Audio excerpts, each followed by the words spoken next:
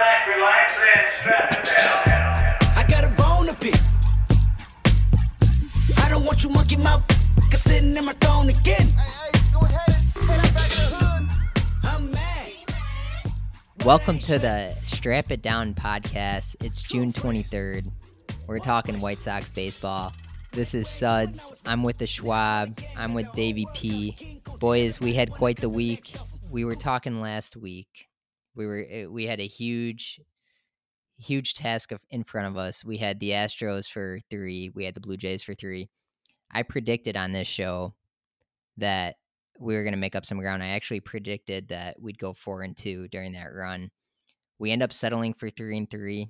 We're going to talk about that a little bit, but I want to start it off with the recap. Schwab, I'm going to pass it to you. What are your thoughts from this past week from the White Sox? Honestly, I think we have this talk every week, right? It's one of those where we had a chance to possibly do better, but taking 2 out of 3 from the Blue Jays, after the Astros series, a little bit of letdown. Weren't always the prettiest games against the Blue Jays, but getting out there, winning 2 out of 3, definitely a good step for the Sox. So, I think what frustrated me a bit was we went 3-3, but I thought we had a great opportunity to go 4-2. 2 games that stood out to me. Obviously, we lost that first one in Houston. We got smacked around pretty good. But game 3 in Houston, I thought just the matchup was great. We had Big Mike on the mound. There was 2 things that bothered me. One was not the White Sox fault. We were playing in Muska Park, like I talked about last week. Big Mike gives up 2 bombs. It literally, if you guys, I don't know if you guys follow Wooded Dong on Twitter, but it'll show you every time you hit a home run, it shows you how many parks. This is literally every home run in MLB. It shows you how many parks that would be a home run in. And that first home run on Kopech, it was a unicorn. 1 out of 30 parks. And the one park that would be a home run was Minute Maid in Houston. And the second one, I think it was 2 out of 30. So, just some bad luck there playing in Muska Park. And the other thing that bothered me, we actually rallied, if you recall, at the end of that game. It was a 4-3 loss. Earlier in that game, Josh Harrison, and I don't want to harp on Harrison too much because he's had a great week, but second and third one out, I think we were down 2 at the time, and they're literally begging him to hit a ground ball. Just hit a ground ball. They're conceding a run, and Harrison pops up. Missed opportunity there. We end up losing that game. We get Toronto at home. Game 2 of that Toronto series was probably the best game of the year for the Sox. Like the resiliency that we showed that game was unbelievable. And then what happens in game 3, it's just a total letdown. I tweeted this from the account. It was just, I think we were down 7-0 in the 4th. Gio gave up that grand slam to Bichette. Schwab, what's going on with Giolito, man? Dude, it's one of the craziest things. We'll talk about him a little bit later with some of his advanced stats, but I don't get it. It's he was pitching really well this year, or pretty well this year. He went on the COVID DL, and he has not been the same since. I mean, I think he's got like an over 9 ERA since he's been back. It's been rough. And like at least the first couple outings, he pitched the first 3 or 4 innings well and ran some trouble in the 5th, and then yesterday he was just getting beat up all game, or earlier in the game than at least the previous couple times. I don't think, last year Lucas and Michael, great gentlemen, they weren't the catalysts of the pitching staff. They didn't have to carry the brunt on their shoulders. Kopech looked real strung out against Houston. I don't know. He looked like he was partying all night long, or that's kind of Kopech's look, though, don't you think? Yeah, you actually texted us that during that game. Giolito looks like he's a child out there. Last year he looked like he was a man. He was an all-star. He was a top 10 pitcher. He was a game changer. And this year he looks like he's lost, man. It's definitely it's a confidence thing. Gio's is real smart and is real, watches his stuff and is is very like in tune with his body, and like so when he's not going right, I think that definitely is a confidence. I think the confidence part is right. He's trying to figure out what's going on and where he's wrong, where he's off in his movement, his wind up and everything, and he's definitely is like analyzing shit. And when you start analyzing and you're figuring out something's wrong, but you can't figure out what it is. I think that definitely gets in your head. Relating to a position where you rely on your fundamentals and your mechanics to a T, you have to take the mental aspect out of it. And I know I have no idea what they deal with on a mental capacity as a major league pitcher, but at the end of the day, you just got to rely on what got you there, and that's just pure talent and your knowledge of how to approach batters and how to step up. Yeah, if you guys remember Giolito, his first full season with the White Sox, he actually pitched well when he got called up. I think he got the call up. Maybe it was at the end of 18. His first full season, he was like, you remember the billboards in Chicago? They literally the guaranteed rate billboards. They were basically saying the worst pitcher in the league. How you went from a worst pitcher in the league to an all-star. I think with Giolito, when he has the confidence, he literally starts rolling, and just you could kind of tell that what's weird to me is you could see like Giolito getting frustrated and he's like getting mad, but like that's not translating to any results at all. Where we saw Giolito pitch against the Athletics in the playoffs, and he had that look in his eye, and you knew nobody was going to get a hit against him. Because I don't think he's a guy who like relies on like fire, right? I mean, he's like No, a cerebral guy. he Like carries a chip on his shoulder, and that's why he was at the top of the mountain with the Nationals, and he couldn't carry that stress. He couldn't carry that pressure, and they dealt him, kind of just like threw him to the side, like here, like this guy ain't worth it. He had a chip on his shoulder. He had nothing to lose. He came in hot and heavy. And like you said, Legs, he was all over the place on every billboard. Everyone thought he was going to be the next Chris Sale. And now he's expected to be that Chris Sale, and he can't carry the brunt.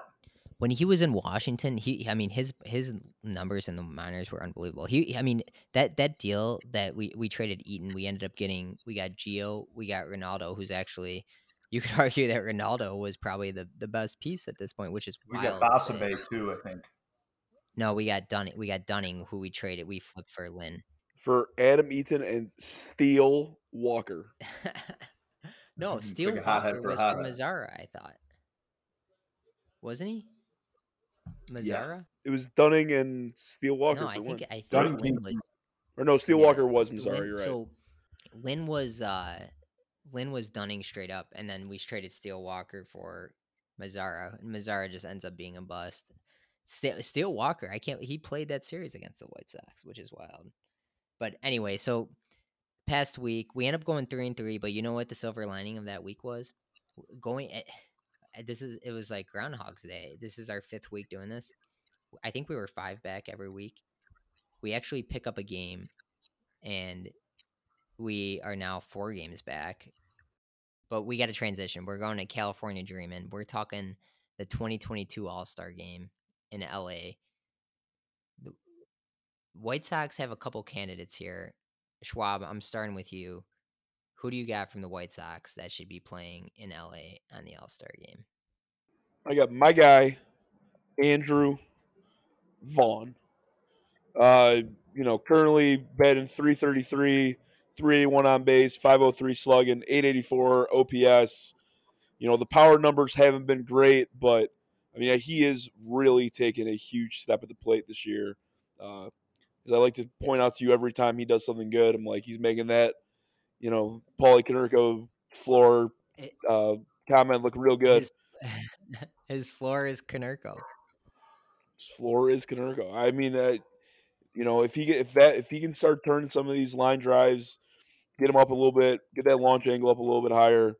I think it's gonna be good. Like that's his biggest issue. Like he's currently got like a 9% launch angle. MLB average is like 12.1. He puts some of the he gets a little more launch angle on that ball. That homer total is gonna jump. And when he starts putting the ball out of the park, I mean this guy is gonna be a perennial all-star. But I think he's taking that right step right now. biggest question with him is just, if he's being compared to outfielders or he's being compared to first baseman, it's going to change how you're judging him against the rest of the league, and that could be some issues with his placement. But I think he definitely is a guy who is right on the cusp now, and I think he's a guy who is a minimum. If it isn't this year, it's going to be next year, and it's going to be there for a long time. Yeah, I think Benetti talks about it a lot with Vaughn. He have you heard him say when Vaughn misses, like, and this is coming from a quote from Andy himself. He says when he mishits it, that's when he hits his home runs because he's such a line drive hitter. I think that speaks a lot to what you were saying, Schwab, with the 9% um, launch angle where he's a line drive hitter. And I think that's why he's batting 2 right now. I mean, and I love him in the 2 spot. I think he should stay there for the rest of his career. But he's not going to be the guy that hits 45 home runs. But he might be the guy that hits 320, 330 with a 400 OBP, which I'm not going to complain about by any means. Right. So I like that call. Schwab, I mean, you laid out the numbers. We got to get Andy in the All-Star game. The guy is absolutely terrible. Every time you check a box score, he's got 3. How many times has the guy had 3 hits the last month? It's been unbelievable. That's ridiculous. Not only has he been doing that, but he's been doing that playing. How many different positions has the guy played? It's literally absurd. It's like Tony. I think Tony had him playing second the other day. It's just the guy. He's doing everything that is asked of him, and he's still producing at the plate. Mush, I'm passing it to you. California Dreamin, who you got? Just to tickle on that Andy Vaughn situation. I guess Benetti dropped a line a couple days ago that Vaughn's stat line across the board in the first 180 games in his career is better than Vladimir Guerrero Jr., which Did they do that? Did they do the swap meet with Vaughn? yeah. I must have missed that. It was a couple days That's ago. usually I was just flipping through my phone. I took a picture of it, but it was first 180 games. Vlad Jr. or Vlad Sr. Although the Vlad Jr. and Vlad Sr. numbers are eerily similar. All right, well that's that. I mean that's got to get you pretty pumped up as a White Sox fan. Yeah, absolutely. Considering we don't expect much of him in terms of like being a top 5 guy with the talent that we have. Thank God that he's playing the way he is, because right now he's one of the mainstays in the lineup. But all right, I'll jump into my guy here, Uncle Mikey, Uncle my Mikey. California Dreamer. And you know what? He hasn't been that impressive across the board, but Dodgers first in the NL, 6 innings pitched, 8 Ks, 1 hit, got the W. Turns around, plays the Yankees, first number 1 team in the AL. 7 innings, 6 Ks, 1 hit, got the W. He's 15th in WAR in the league. ERA just In the about big 2 leagues, point. he's 15th in WAR. Yeah, ERA's 2.3, just above that, and his WHIP is under 1. But the guy's electric, and he comes to play. He, like I said, he's a little strung out against the Astros. Okay, let me jump in there real quick. I'll let you get back to your push on Kopech. Tickle me here. Yeah. After, so you texted us that he looked strung out, and then literally right after you texted us, did you see him banging the dugout? Yeah. He literally took like a right. He said it was his elbow, but it looked like it was a right hand to the Legs. dugout. He was fiddling with his man bun, rubber man, for like 5 minutes, and they were showing him, and I'm like, this is sad. This is like, he looked like he was like, when like the girl's throwing up and she's got her hair all in it, and it's like, it was just one of those situations like, just stop. We don't want to see this right now. It was just bad. All right, I interrupted you. What else do you got on Big Mike? Nothing. I mean, so he's got 56 total innings, about 30 hits. I don't know, man. I just think the guy's electric. The fans love him. He's a White Sox favorite. It's only a matter of time before he's a top 10 pitcher. But he's a game changer, and I think that he'll be there. He'll be a mainstay. he'll carry the brunt in the brute because Giolito's falling apart. And I think by the end of the year, everyone's gonna be like, "Yeah, that's right, he was an all-star," because that's how good he's gonna be when that time comes, when we get to that fall run. Yeah, I agree with you. I think Mike's got to be in LA for the game. He's been it's very obvious he's been our best pitcher this year. Been the best starter. Unfortunately, he missed a couple starts. I think I don't know. Um, I think they rested him. We talked about it. He was taking 10 days of rest, and then he had that start where he had to leave in the first inning. But aside from that, the guy, I mean, if he was just getting consistent starts every 4 or 5 days and he was able to build that confidence, the guy's already got numbers that are top 10 in the league. Imagine what he could do with some consistency. No, I mean Kopech has really been a revelation this year. I think taking that step from the pen to the rotation, there were some question marks. Didn't get stretched out quite as much as I think we had hoped in spring training or last year for that matter. So he came into the year and you were hoping his first few starts he would go 3 or 4. Kind of developed into a 5 inning guy. He's had a couple starts of late where he's gone a little deeper. And he's really pitched his best for the most part against the best teams, which I think is what you're asking for. Yeah, so I think we're all in agreement. Mike's got to be there. I don't know if he will. I don't know if he's pitched enough innings. We'll see. I think it's going to be a tough decision. I hope he's a borderline guy right now. He might have a couple more starts left before the game happens. So hopefully he's lights out and there's some recency bias from what he shows. So We got to we'll get see. these. We got to get these Sox fans on the MLB.com and cast their vote for the All Star Yeah, ballot. And put Uncle Mikey on there. yeah, we 100%. We gotta right now. The great segue into my all-star pick because this is probably the most obvious one on the White Sox. One of our, was it Jose was an all-star last year? One of two or three. I think Lynn was an all-star and Liam. Timmy Anderson, the guy. I know he missed a lot of time, but he's the best shortstop in the league.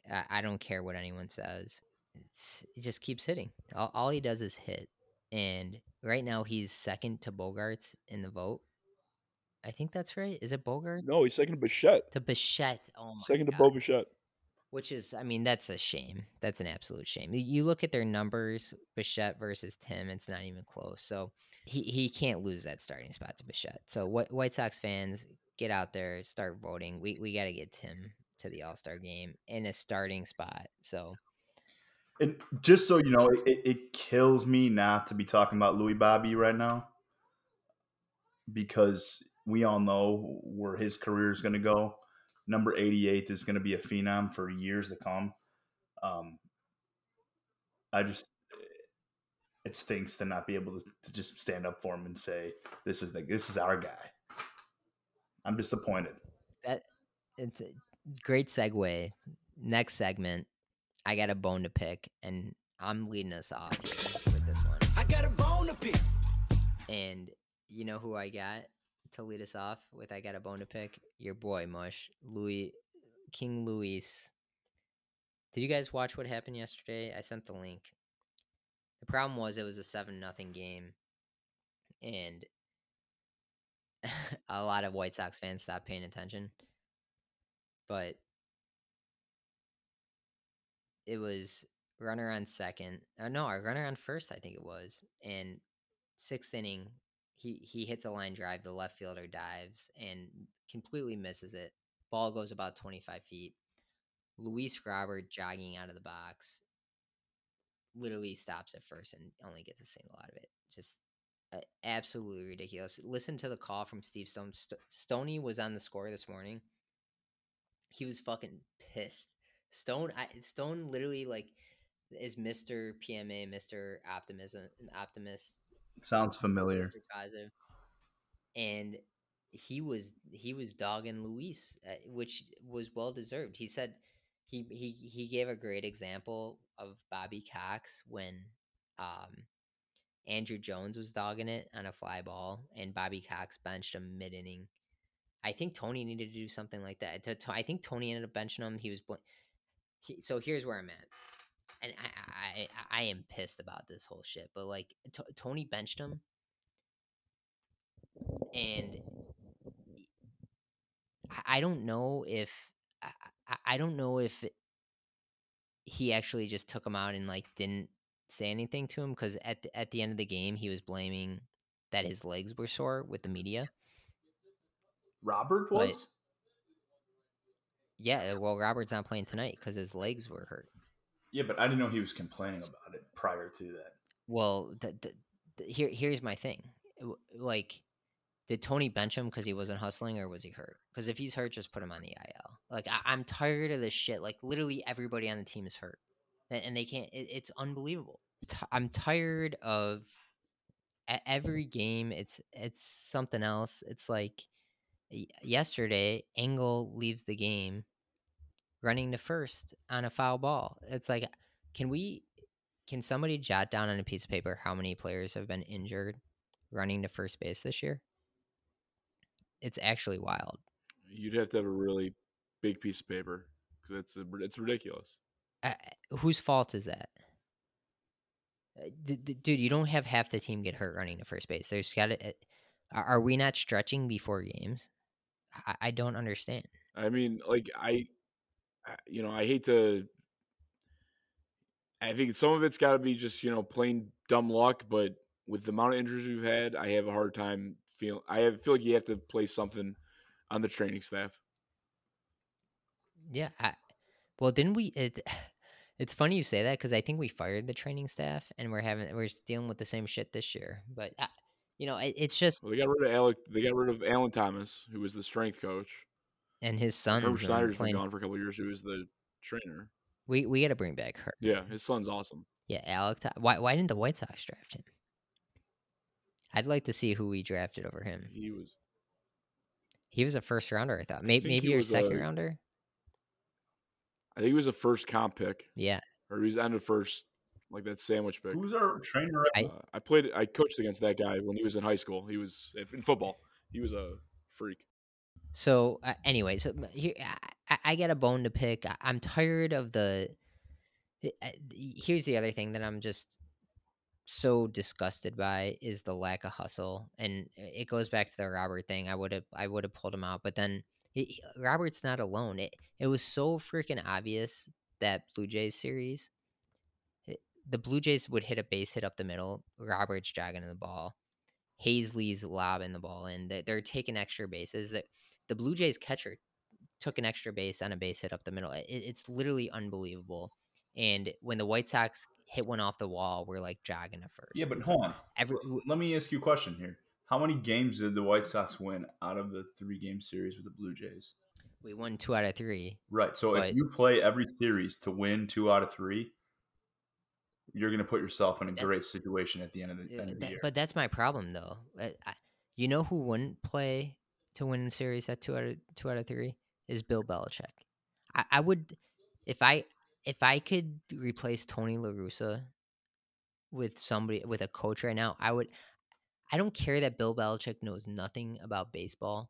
I would rather have him manage the team, because if we won the first 2 games in a series, Bill Belichick would literally take our very best team, our very best lineup, and he would put them out there in game 3, because he would want to step on their necks.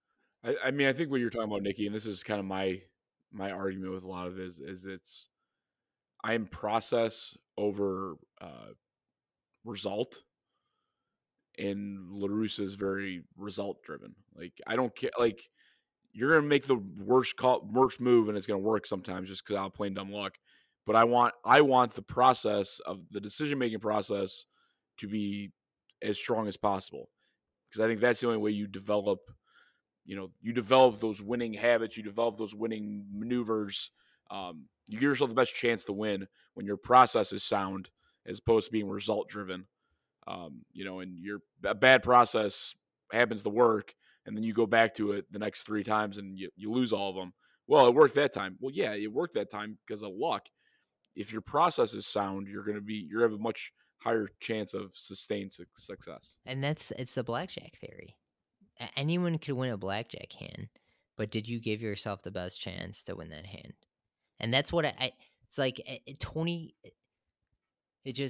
literally he's literally the drunk person at the blackjack table. I can't stand it because like he'll just make a fucking dumb move, and if it happens to work out the 20% of the time, he'll be like, "Oh, that's why I'm a Hall of Famer." It's like, no, dude, you actually made a fucking horrible decision, and it just happened to work out this one time. It's How about just the simple fact that maybe Tony La Russa doesn't know what he's doing and he's just rolling with the punches and he's trying to figure out the personalities in the dugout. And he's kind of just hanging his hat on his resume and trying. I mean, who knows what's going through this guy's head? dude, he's had enough time. He's in a year and a half now. He knows the players. I'm cutting him zero slack. It's like this game tonight. We're losing 4-0 to the Orioles. The guy literally threw out a AAA lineup, and what Robert's not playing. Sosa got called up. Sosa didn't get called up to fucking sit on the bench. All right. You don't call up a 22-year-old prospect to sit him on the bench. That is the dumbest shit I've ever heard in my life. The guy needs at bats. There's clearly a disconnect between Rick and Tony because the fact that Sosa was called up and not in the lineup and is not there's only you could argue that there's only a number of days that Sosa's going to be up. It's probably when Mancada gets activated. Well, now Harrison got hurt, but again, it literally the fact that he's not in the lineup is fucking blows my mind. It's the dumbest shit I've ever. It doesn't make any sense at all. There's no logical explanation you could give me. The guy didn't play yesterday. I don't want to hear that he needs a day off. He had a day off, so put him in the lineup. Let's start making fucking smart decisions so we could turn this thing around. Who would you bring in to replace him if we had to make a change? I think that one's hard. I think baseball is weird, where there's not like a tried and true method of of coach. And honestly, I feel like of all the made sports, like the baseball manager matters the least. So I don't know if there's like a slam dunk hire. I mean, I would at this point in time, like if you let him go in the middle of the year, I think you just promote Cairo from bench coach to manager. And you kind of roll with that. But like, Could you bring in Ozzie Guillen? I don't know. Honestly, I think Ozzy's probably done. I feel like there's a very high chance that the next manager of the White Sox is AJ, which is that sounds about right. but like right, that would be very White Sox. I'm not Um, against that move. I don't know. I don't know if there's a necessarily a great method of it. You've seen some old guys who did well. You've seen some young guys who've done well. Um, I personally was in favor of Bud Black the last time. I thought he would have been a good hire if you wanted to go with an older guy. He has managed more recently. He's had he's won with multiple teams of recent. I think Bud Black would certainly be a strong option, but you've seen good managers do well. You've seen guys who are considered bad managers do well. You've seen all kinds of stuff. So baseball's weird in that way. Where are we at right now with this? Are we picking bones here? What's going on? Because like I got a bone to pick. I'm gonna dive into this Adam Hazley kid. Who's this Adam Hazley kid? Yeah, all right, yeah. Well, I want to hear. You got a bone to pick. Let's hear it. Yeah, I mean, it's one man's trash is another man's treasure that we don't want. I don't know. I mean, why don't we just bring up Yolbert? Is it Adam Hazley or is it a Tony issue? No, Like it's Adam Hazley's trying to call up for the 3 days that you got to cover the time, but don't start him. Don't start him half the games, and put him in left field when he's played. He's probably played 15% of his games in left field. all right. So we got You got me. No, hang on, because you got me really fucking mad now because Tony La Russa fucking puts Hazley in left field in Game 3 against the Blue Jays, where you need to fucking sweep and step on somebody's throat, and fucking instead of AJ Pollock in left field, it's Hazley, and then he pulls his shit with Mendick where he doesn't call off on a fly ball that you should learn how to field when you're in high school. It's absolutely ridiculous. Hazley had no business being in Game 3 in the Blue Jay game. He had no business being in Game 3 of the Astro game. And I, I'm fine that he's in there, that he got called up, and maybe throw him in for a plate appearance here or there in a game that's pretty much over, right? To just get him on the field a little bit. But why are you starting? He doesn't need to be started. Pollock doesn't need a day off. Why does Pollock need a day off? Right. Pollock literally couldn't have been. He couldn't have been colder in April and May, and he's finally just Heating up. ripping the cover off the ball. And now he's getting a day. Why? Why are you sitting the guy in the middle of a hot streak? I don't understand. It drives me absolutely insane. It's like fucking Tony sitting there and picking shit out of a hat. And you cannot afford to do that. Maybe you could have afforded to do that when we were up 12 games in the division last year, which I'm a firm believer. We missed the home field advantage by 2 games. And we had to go to Houston, and we all know we can't win in fucking Houston. And Every game matters. Pollock was a grinder with the Dodgers and the Diamondbacks. He was like that Scotty Pods. If you're in, he's in great shape. The guy's a runner. He covers ground. Those guys don't need days off. Not when you're heating up. Everybody, yeah. Why do these guys need a day off every 3 days? It's wild to me. I don't fucking understand it. It drives me absolutely insane that these guys are playing baseball with spring training, and you're working 200 days out of the year. It's not like you're working 365 days of the year. I go on the tangent with Cal Ripken. Cal Ripken would be disgusted. It's disgusting. It's apples. I have no other words. I was sick to my stomach with how many guys are not hustling, how many guys are injured with leg injuries, they can't run to first. These lineups, it's like when you're a professional athlete playing baseball, basketball, football, your job once you top 28, 29, 30 years old is pretty much just to stay in physical condition to be able to keep up with the rest of the league. That talent level, that's you're in a prime stage in your career. These guys, I mean, what do? They just have to run every day in the off season.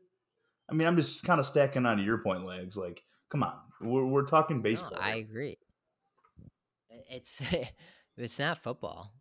I understand football injuries. I mean, I understand baseball injuries to an extent, but I can't. I can't handle another guy getting injured running down to first base. Like enough is enough at this point. We're all right. We're transitioning. We got Schwabi metrics next. Schwab, enamor us a little bit. What do you got for Schwabi metric? We're gonna go with the curious case of Lucas Giolito. Looking on Baseball Savant, like his K rate is in the 78th percentile. His whiff rate is in the 86th percentile. But dude is getting hammered in everything else.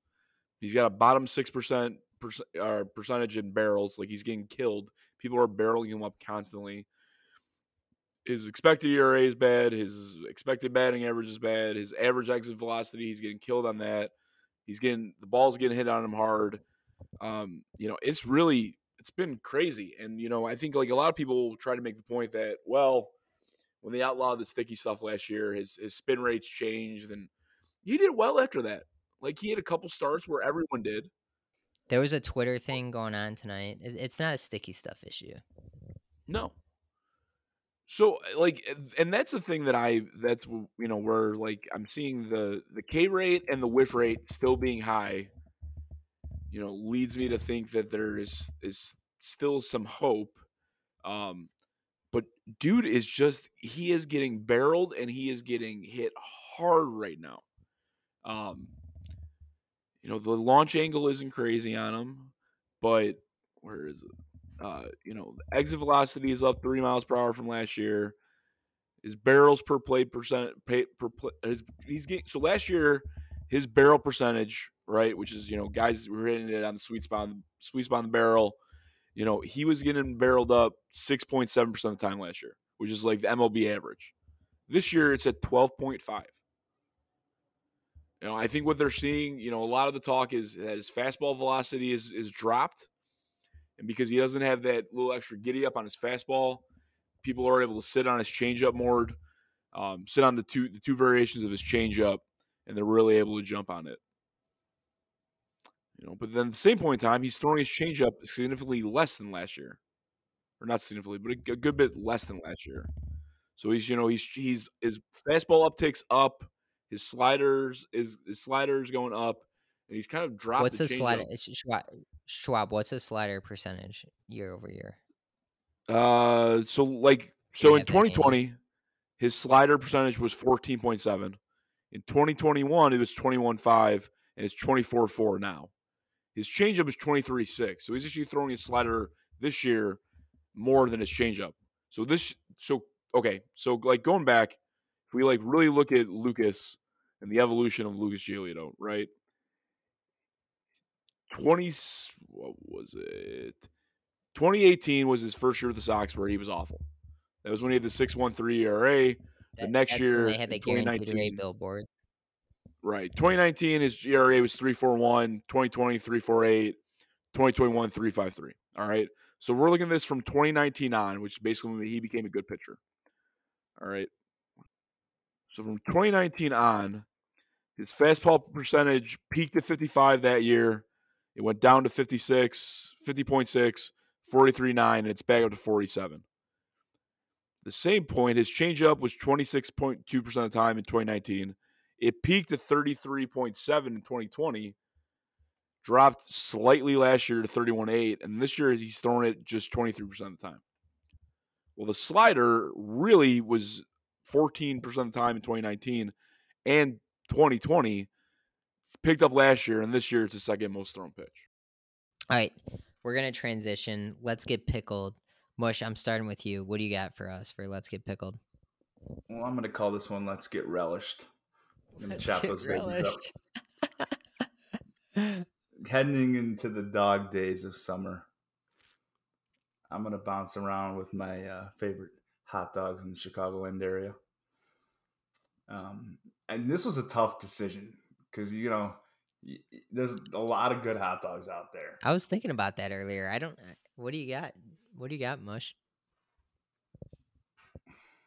My number 3 is going to be Super Dog.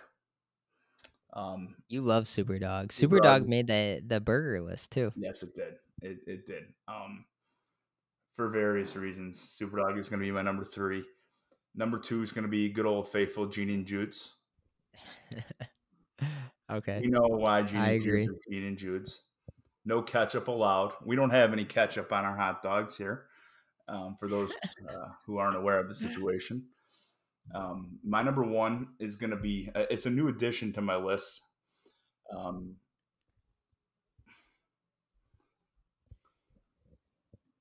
to find what.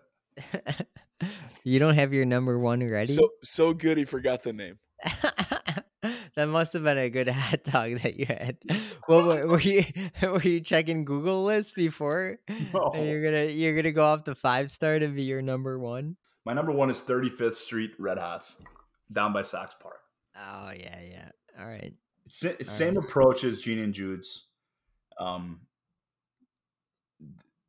the onions. I mean, let's not forget about Old Faithful back when the cell was cooking up the best brats with the grilled onions and the mustard.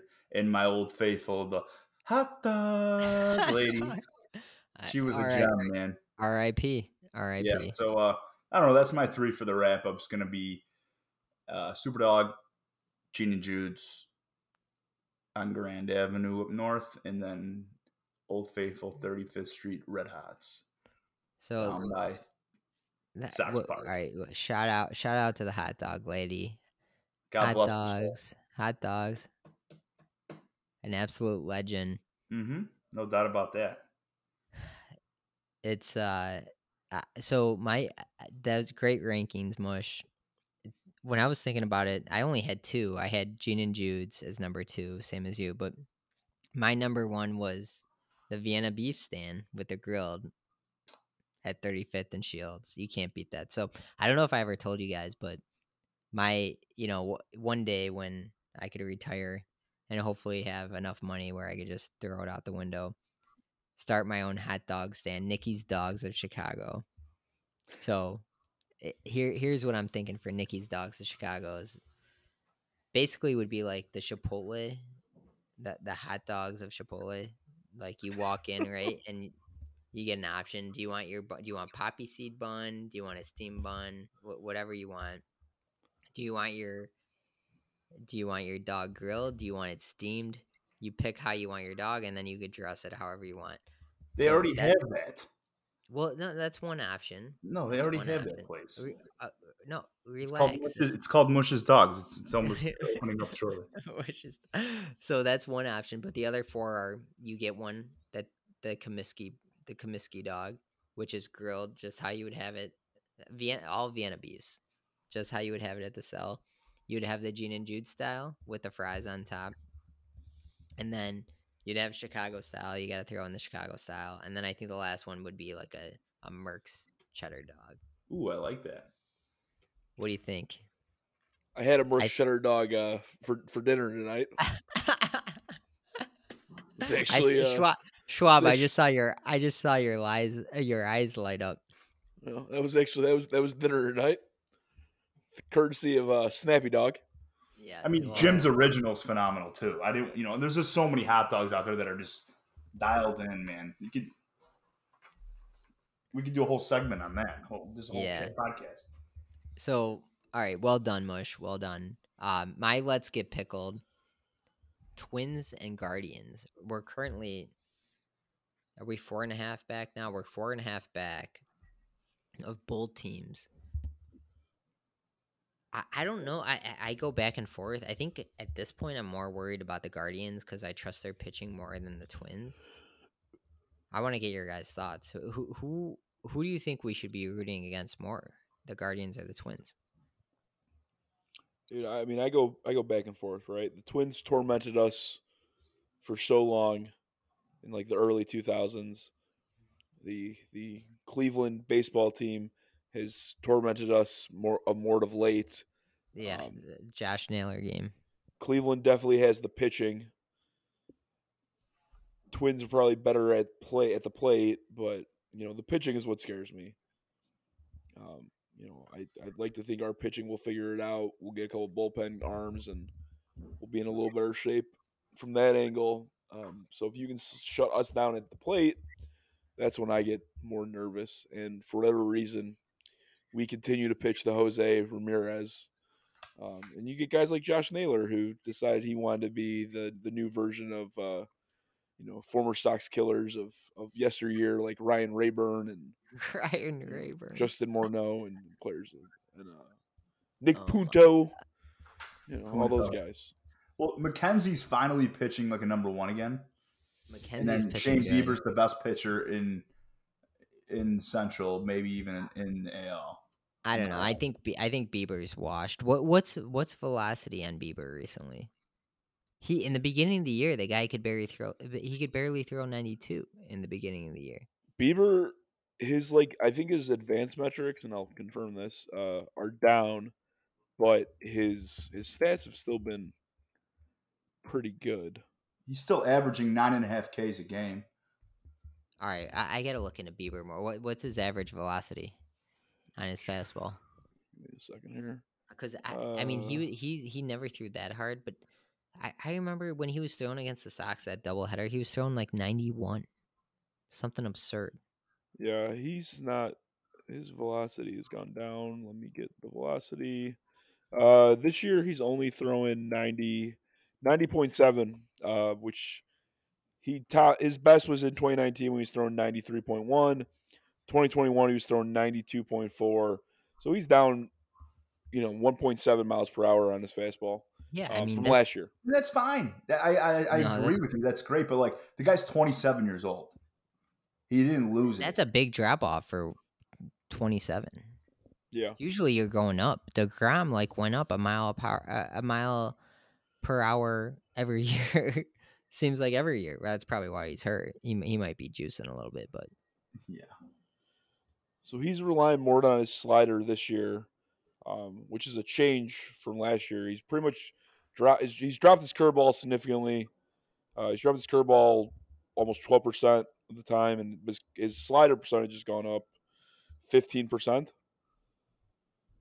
So he's While relying more. his fastball stayed pretty consistent the last 2 years.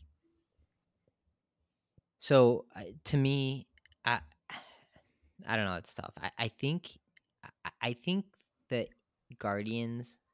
What a terrible name, by the way. Like the fact that we got to say the Guardians is a fucking embarrassment. Should have been the Spiders. To me, the Guardians, like you look at their lineup and like Jimenez. I don't know how you pronounce the guy's name. The second base journeyman. The guy has like a 900 OPS. I think the Guardians are gonna just hit like a 30-40 game streak where they just can't hit at all, and I think they're gonna get ice cold. So I don't mind. I mean, they've been so hot. I think they're won like 16 out of 20 or something like that. But I just don't trust their hitting. The Twins, I don't trust their pitching. The White Sox are clearly the like most balanced and talented team, and just we have Tony La Russa managing the team, which the guy. I mean, can we just can we roll him into the retirement home somehow? Can we just the fact that I know we've had a lot of injuries, but if you stack rosters, it's not even close. And maybe we got some guys underperforming too, comparing to like a Josh Naylor. It's just I don't know. It's been tough to be a White Sox fan. It's even like, we're recording right now after watching us lose 4-0 to the Orioles. The Orioles pounded us tonight. I mean, what do you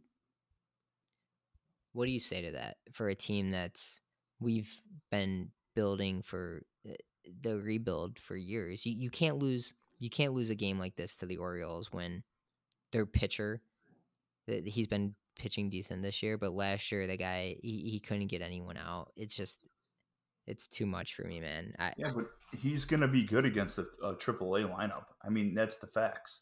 Yeah, well, yeah, exactly, and that's why you can't fucking be throwing out AAA lineups. Yeah, but if we stay within 5 in the division, We're gonna stay within 5, dude. So what? So we barely make the wild card, and then, or we barely win the division, and then we go to New York and get swept out of the Yankee Stadium. You have to approach the regular season like you're going to approach the playoffs, like you're going to approach the World Series. You have to have a killer mentality. There is no killer mentality anywhere. You can't sniff a killer mentality in that dugout. Jose Abreu is like the closest we have to like just trying to grind and win ball games every day. The guy refuses to sit out. So Xander Bogaerts, Alex Cora tried to sit him yesterday. I don't know if you guys saw the story. no. Alex Cora tried to sit Xander Bogaerts. He walked in the office and he said, "I'm not sitting today." Does anyone on the White Sox do that? Jose, but just Jose. One player, Jose. You think Yohan Moncada is doing that? We know what Yohan Moncada is doing. He's going to Tao. There's a lot of issues, right? And it's one of those where they started to put the pieces together to be a contender, and they didn't finish the deal. Right? They got a lot of good pieces, but they didn't make those necessary signings and maneuvers they needed to do to put them really over the top. They didn't safeguard against the injuries that you're seeing this year. Uh, if you're going to be that high quality team, you're going to have better depth in AAA, which is part drafting, which is part player development, which is part those under the radar free agent signings. They didn't do those things.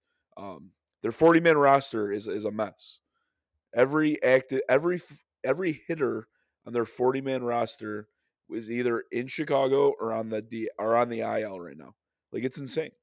They've had a horrible rash of bad luck with injuries, and whether you want to say that's bad luck, whether that's training, whether that's whatever the case may be, it's reality, right? Eloy's finally started his rehab stint again. You hope you're going to get some of those guys coming back, But the fact of the matter is like that the roster just isn't.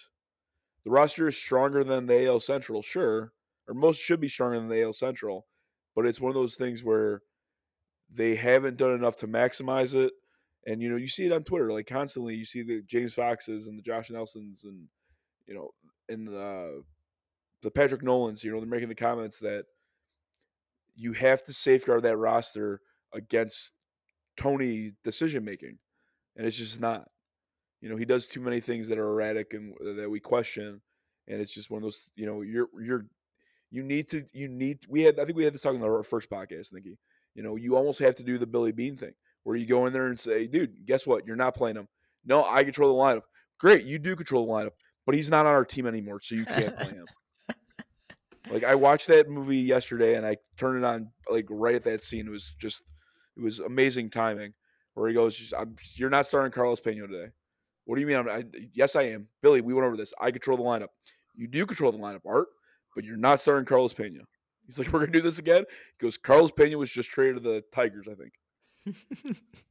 Okay, so it's like Can we it's hire funny, Brad Pitt as our it's manager? funny that you bring up the Billy Bean situation because the A's are at the bottom of the barrel, and I would love to go get Frankie Montas and Christian Pache for a playoff run.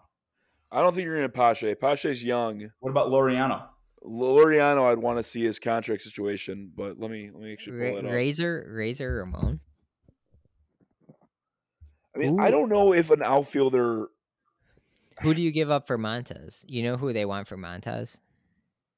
Give them whoever they want. They want Lenin. Well, Would you do that? That's your problem, not mine. Would you do Sosa for Montas straight up? No, but I would demand Schwab, Schwab Schwab's struggling with that one. Here's my issue. They still got another. They got Laureano Montas has controlled one more until year. 2024. And Montas has one more year, I think. Yeah. The issue with the Sox is let's just go around the horn, right? You're probably not going to trade major assets for a catcher because the reality is Yasmani's not a big deal, and Yasmani is going to have to be the catcher. You're not going to trade for a first baseman because you got Jose there who's actually producing fairly well. And if we choose not to re-sign Jose at the end of the year, that's where Andrew Vaughn slots in. Second base is a hole of all holes. I would trade for anybody who is a good second baseman. You're obviously not adding a shortstop with Timmy. Are you adding a third baseman with Yohan and Jake there? Maybe. Maybe. I think ideally your outfield is Eloy going from left to right. You're going Eloy, Luis, Pollock with Vaughn at DH. I don't know who if you acquire Laureano and right, perfect scenario we're talking about with that health. There's always that chance that one of those guys is out and you can play one of them there. But like I don't know if you necessarily trade for that. Is Laureano assuming health, which you can't assume, but is Laureano a huge step up from Pollock every day? I don't think I think Pollock and Laureano are better at the plate than Pache is, but Pache is a top defender, and I think that's what we need. Well, they're not trading Pache. I mean, they're not trading. That's not going to happen. Why? Because he's batting young, 160. but he's super young, and you're the Oakland A's. You don't spend money. A guy who you have control of for the amount of years they have control of Christian Pache, you're not trading. Who did they trade to Atlanta for Pache? Dude, that guy stinks though. He can't hit at all. I feel like Olsen was in that deal. Oh yeah, I think Olsen Pache was. is controlled until 2027. You're not. Yeah, but Pache can't hit. He can't hit. The guy literally can't hit. But we can play him for Eloy. You know who Pache reminds me of? Mush. Is Victor Robles. Okay. Pache is like a carbon copy of Victor Robles. And Victor Robles is a guy that I wanted the White Sox to trade for so bad during the rebuild. I was actually mad when we cut the deal with the Nationals because we didn't get Robles in that deal when we got all those guys that we named off earlier. And Robles, the guy, Robles, the guy might be the best fielder in the league, but the guy literally can't hit his weight. It's like Pache. Those guys can't hit at all. Dave, you were right. It was the Matt Olson deal for Pache. It was an off-season deal, right? I believe so. Okay. March. I think Montaz is the guy to get. However, you want to sprinkle in the other guys to bolster our depth. I think that's the move. I mean, I wouldn't mind another starting pitcher. To me, it depends on the cost. I think they'll want a Sosa. They'll want a Colson Montgomery. It's just too much to give up. Speaking of Colson Montgomery, have you guys seen what this guy is doing in Single A? He's ridiculous. He's on a 31 game on base streak, I think. The 32. guy is his first full season out of high school. Yeah, that's great. Talk to me when he's in AAA. Dude, what he's doing right now is like Fernando Tatis Jr.-esque for how young he is. This then guy, we'll definitely trade him. Slow down. dude. Well, Montgomery probably not as young as what Tatis was. But he's got to be what, 20? Yeah, he's Right? 19 or 20. 19 or 20. Dude, the numbers that he's putting up is you know who's a good comp for Colson? They talked about they did this a lot during the draft is Corey Seager. Bregman? He's 20 real quick. 20. Corey Seager is a good comp. I think that's really accurate, Nikki. Not a Bregman guy. He's from Indiana. I didn't even know that. Well, this guy is like Montgomery is like 6'4", 6'5", I thought. Right. Lefty He's a hitter, bigger lefty hitter. shortstop. It's just like Corey Seager to a T. 22 overall in the 2021 Dude, draft. they hit on that. Who did? And I think the Cubs took that They kid took from Ed Howard. Howard, and he's. I think he might have got hurt. The Sox, that was a hell of a pick by Hunt. Colson Montgomery. I know we got nobody in the top 100. Colson Montgomery can get you a stud right now. I'm telling you, people are salivating over Colson Montgomery's going to be in the top 100 when they do the next updated. Schwab, you got Colson's numbers up right now. Let me go back to it. Schwab, let me get a baseball reference on Colson Montgomery. I was checking the other day. I'm not on Baseball Reference. I'm on MLB.com. But currently, Colson is batting 324, triple slash line 324, 424, 476. That's a 900 OPS. He's got 12 doubles, 4 bombs, 26 ribbies. He's walked 26 times, K'd 42. That K to walk ratios for a 20-year-old is unbelievable. Right. What's his OBP? OBP of 424. Are you kidding me? Yeah, through 45 games. I mean, that guy needs to be moved to Winston-Salem. Winston-Salem, no doubt. That's so the question. If you're Rick Hahn and you're going all in these next couple of years, do you dankle him? Because Colson could get you talent. Colson can absolutely get you talent. You know, I don't think it's probably as close as White Sox fans would like, but a lot of the talk on Twitter of late has been the Jazz Chisholm. All right, we're gonna go to the Jazz talk. These guys are fucking delusional. No, the Marlins are not trading Jazz Chisholm. Are you kidding me? I would agree. If they were trading him, I would give them Colson Montgomery. They're not trading Jazz. Are you kidding? They traded Gallon for Jazz. That Gallon deal still was a shocker. But no, I mean, I think the Sox have had some guys who are finally starting to produce, and I'm looking forward to seeing, you know, both like the Sox new top 10 list when they update that, and then I think you'll see Colson in that MLB top 100 for at least a few publications. Yeah. Well, it's better than seeing coming soon when you pull up their top prospects. Dude, Colson's gonna be in the top 100. That guy's a stud. Sosa bypassed it. You know what though? I've said it before. It's not linear with a lot of these guys. You don't have to be in the top 100. There's plenty of good, like all-star baseball major leaguers that were not in the top 100. Oh, for sure. If they could play a supporting role, they don't need to carry a team or come in and make a splash. Then that's a game changer. And if you could bring this guy in September, why not? I mean, I think that's I don't know if they've got anyone who's going to make an impact this year. You know, Yeah. most of their top guys are in Double A or below. You know, your Sosa. guys in Triple A who are doing the best are, you know, like Romy is your highest rated prospect in Triple A, and Yolbert. And I don't think either of those guys are. Those are guys who would be, you know, depth pieces and kind of fill in What about the my guy utility role. Tyler Neslony? Dude, that guy's not even a prospect. Yeah, but look at Let his me. numbers. What Whoa, about? whoa, whoa, whoa, whoa, whoa, Go ahead. Mush! Go ahead. Before Go you ahead. get started, Schwab, pull up Tyler Neslony's numbers.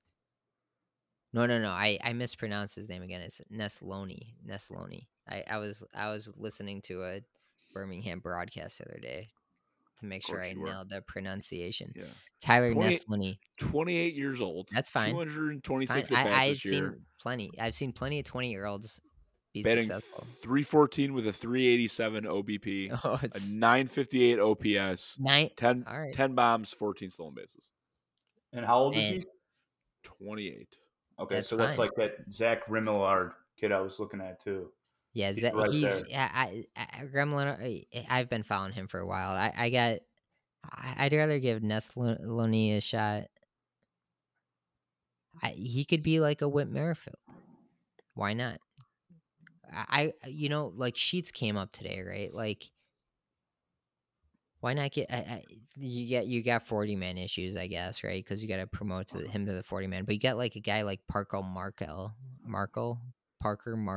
on the 40-man. There's a lot of guys in the 40 man who The you 40 could. man's a disaster, like you said, Schwab. It's an Yeah, it's absolute bad. disaster. All right, so we're gonna transition. We got just did the Let's Go Pickled segment, weekly look forward. So, you know, I was all pumped tonight. I thought we were gonna smack around the Orioles. They took care of us pretty easily. Tony trots out the AAA lineup. Just disgusting. Absolutely just. What can you say at this point? We lose game 1. We get a 4-game set with them. You got to win 3 out of 4 with the Orioles, and now you got to win the next 3. You got to win the next 3, which is just super frustrating. If you win today, you would have had Big Mike tomorrow against. I think they're throwing a guy who's got like a 7 ERA. He hasn't thrown 5, I think, all year. So you would have set yourself up perfect. Kyle You know, Bradish with a 7.38 that's what ERA. I say. That's what I'm saying. And you got against Kopech, you know, and Tony decides to throw game 1. It's just what can you say? I literally I'm gonna cut this podcast off later. I'm gonna go throw up in the toilet because I'm just so fucking sick to my stomach about it. I can't handle it anymore. So game 2, if you don't win game 2, Tony's probably gonna be trying out fucking Leary over Sosa. I digress. So we gotta we got to turn around the positive vibe. So we got to take 3 out of 4 from Baltimore, and then we go on the West Coast, And the which Giants. yeah, we We got get the Angels and the LA Giants. Angels, Giants. Angels have been struggling. They're bad. It's just I don't know. You could have run into Otani. We suck historically on the West Coast. It's tough. It's tough road trip. Yeah, Kopech is currently lined up to face Otani on Wednesday, game 3 of the Angels series. See, this is what kills me though, right? We got to go to LA for the Angels and then San Fran will probably get Rodon, which I don't hate a matchup against Rodon because he's a lefty. As of right now, Carlos is not scheduled to face the Sox. Interesting. Okay. So it's just like it kills me because why are you trying out a lineup like tonight? Like you just get your easy wins, you know, like to take care of business and then like if you sneak 2 out of 3 on both of those series on the West Coast, you come home happy. But when you have 4 at home with Baltimore, 3 out of 4 is the minimum. It's the minimum. You cannot split with Baltimore. You can't do it. It fucking drives me nuts. This is like Tony, the walk of the living dead. The guy doesn't even know where he is. It's like, can he just like forget to call a cab in the morning, please? Schwab, talk me off the ledge, man.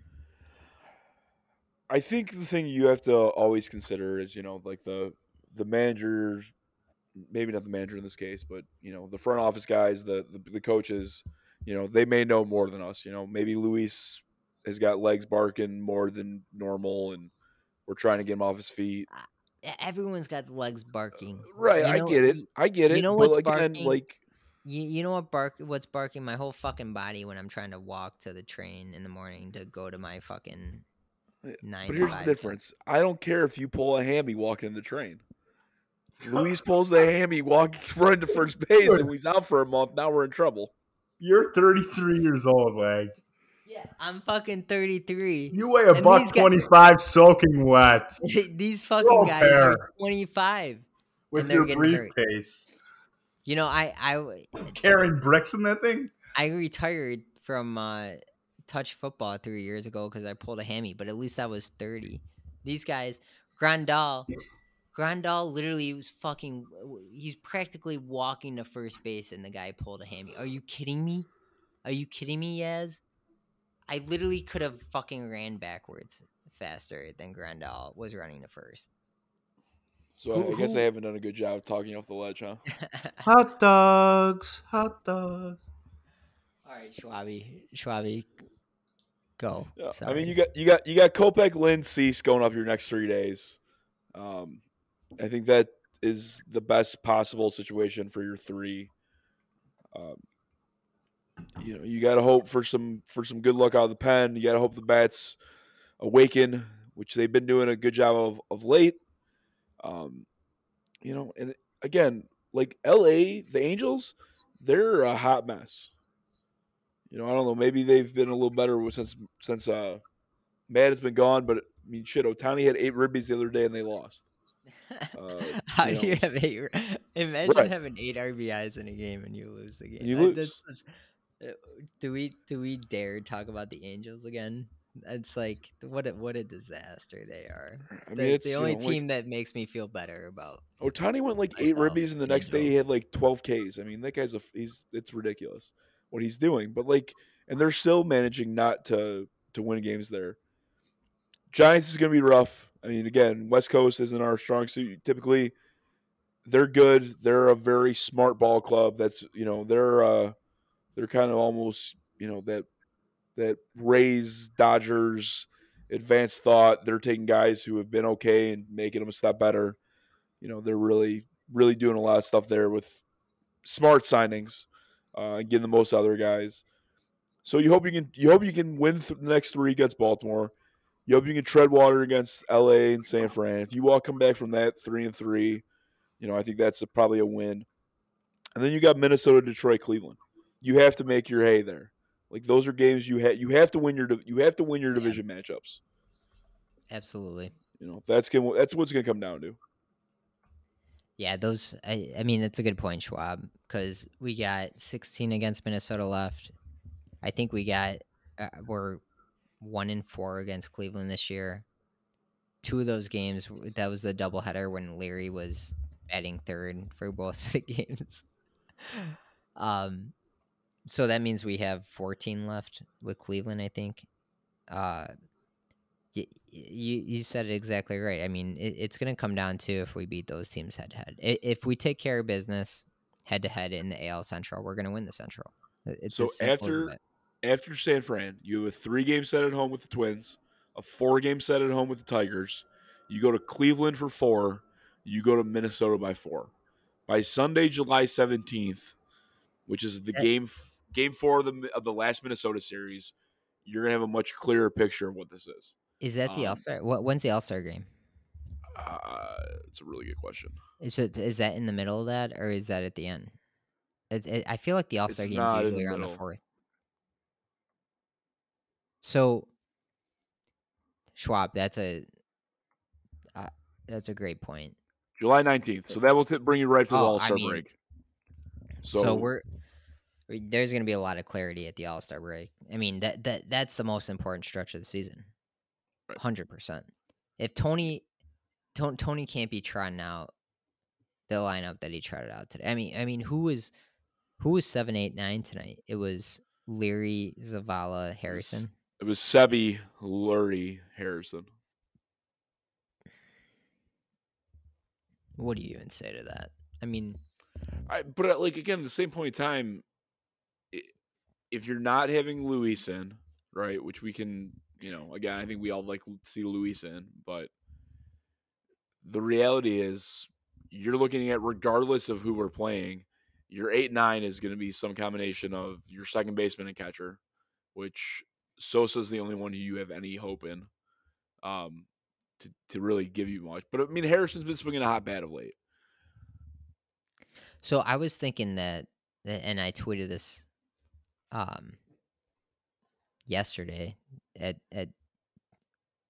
right when Mendick got hurt. I tweeted about Sosa's stat line and how he should get called up, and then they should platoon Harrison and Berger, which I think needs to happen, right? Like Sosa needs to start every day. I think it's very obvious, right? Like you don't call him up and not start him every day. That's why I was so like I woke up today, I had so much energy, and then the like one thing after another. Tony, the lineup comes out, Mendick with a torn ACL.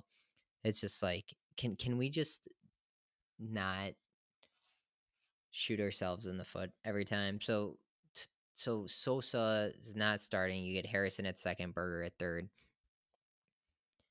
I think going forward, like split your time between Berger and Harrison. If you want to DH Berger a game or two, that's fine. And I think maybe Abreu's him being shaken up a little bit has something to do with it. But going forward, like Robert's got to be in the lineup. If Robert's not in the lineup, put him on the IL. Okay, these guys, like I don't want day offs anymore. No more day offs. If you need a day off, go on the IL. I'm done. I'm completely done with the days off. I don't. There's enough days off during the season where you don't need to have one every third game.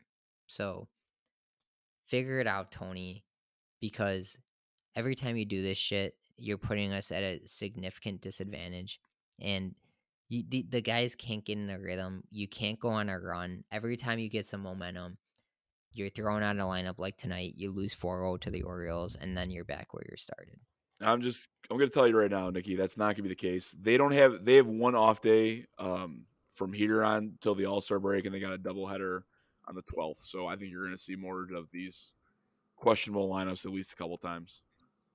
If you're gonna, Unfortunately, but I think that's going to be the reality with the fact that they're only off days between the Angels and Giants series. which I don't know. Well, here's what I'm going to do. I'm going to put the team on my back, and I'm going to carry us into a PMA approach to close this sucker out. Tony La Russa. I'm not doubting the guy. I know we bash him. My PMA is a simple quote. The beginning of knowledge is the discovery of something we do not understand. And I am just going to hang my hat on Tony La Russa and say, this guy knows something we don't know. Go, Tony, go. All right. I like the segue, Mush. We got to talk PMA. I've been too negative the last 15. So we're closing it out. Let's take a step back. Schwab, good point on the consecutive days. So I think there's got to be sprinkled in something, right? You can't just probably play the same lineup every day. I think you could probably play the same lineup more than Tony will, but if you sprinkle in a Leary, you sprinkle in a Hazley, the guy's got to bat 8th and 9th, right? Like if you're gonna do it right. So that's what I'm asking at this point. So do what you got to do, but just stack the lineup well. We control our own destiny. I'm gonna be positive here. We had probably one of the toughest 6-game stretches that we had last week. We picked up a game in the division. We control our own destiny ahead of us. We got the Twins, the Guardians, a combined what is that? A combined 30 times the rest of the year. We take control of that. Uh, a couple months from now, we're gonna be talking about how I was off Yeah, how you on the were. ledge, Yeah. and you guys talked me out. So you know what? A couple weeks. My wife's due with baby number 3 here in 2 weeks, and when that baby comes out, I want that baby to not know that the 2022 White Sox were in third place for the division. So that's what we're going to shoot for. When this baby is born, the White Sox will be in first place and there's no looking back. God Schwabi, bless. what's your PMA? Oh, I think that's a good one, Nikki. I think we can kind of go with that. I think Eloy started to hit again in Charlotte. Hopefully that means we're gonna get him back shortly, and we can start to see some guys return. Hopefully, and not every time one returns we lose another one. So hopefully we can start getting returns and not having guys going the other way. It would be nice to see Eloy hitting bombs on the south side again, wouldn't it? That would be a beautiful sight, and it's gonna come soon. I think we get the All-Star break. He gets some extra time. Things are gonna be looking up. Mush, great segue. Give me some closing thoughts with some PMA. Hot dogs. No, we just got to keep it rolling, man. We have the talent. We're not healthy. As the Schwaber metrics went to attack full mode today, we just got to pull it together. Stay positive. All right, I agree. You guys kept Nikki Tilt centered. I've coined the nickname that I'm on tilt when I watch these White Sox. I walk a thin line, and sometimes You can't give yourself your own nickname. That's not how it works. No, I didn't. Johnny Sizz gave me this nickname. I didn't give myself this nickname. So Nikki Tilts is getting a little more balanced with the PMA segment. Gentlemen, well done tonight. We're looking ahead. We got 3 with the Orioles, right? We gotta take 3. We gotta take the 3. I think we will. Kopech is gonna dominate tomorrow. We're off to the West Coast. Let's do some damage on the West Coast, and then, as Schwabi alluded to, we got the most important stretch of the season into the All-Star break. I'm looking forward to the things to come. Thanks for listening. We're going to catch you guys next week, and hopefully we'll be closer than 4.5.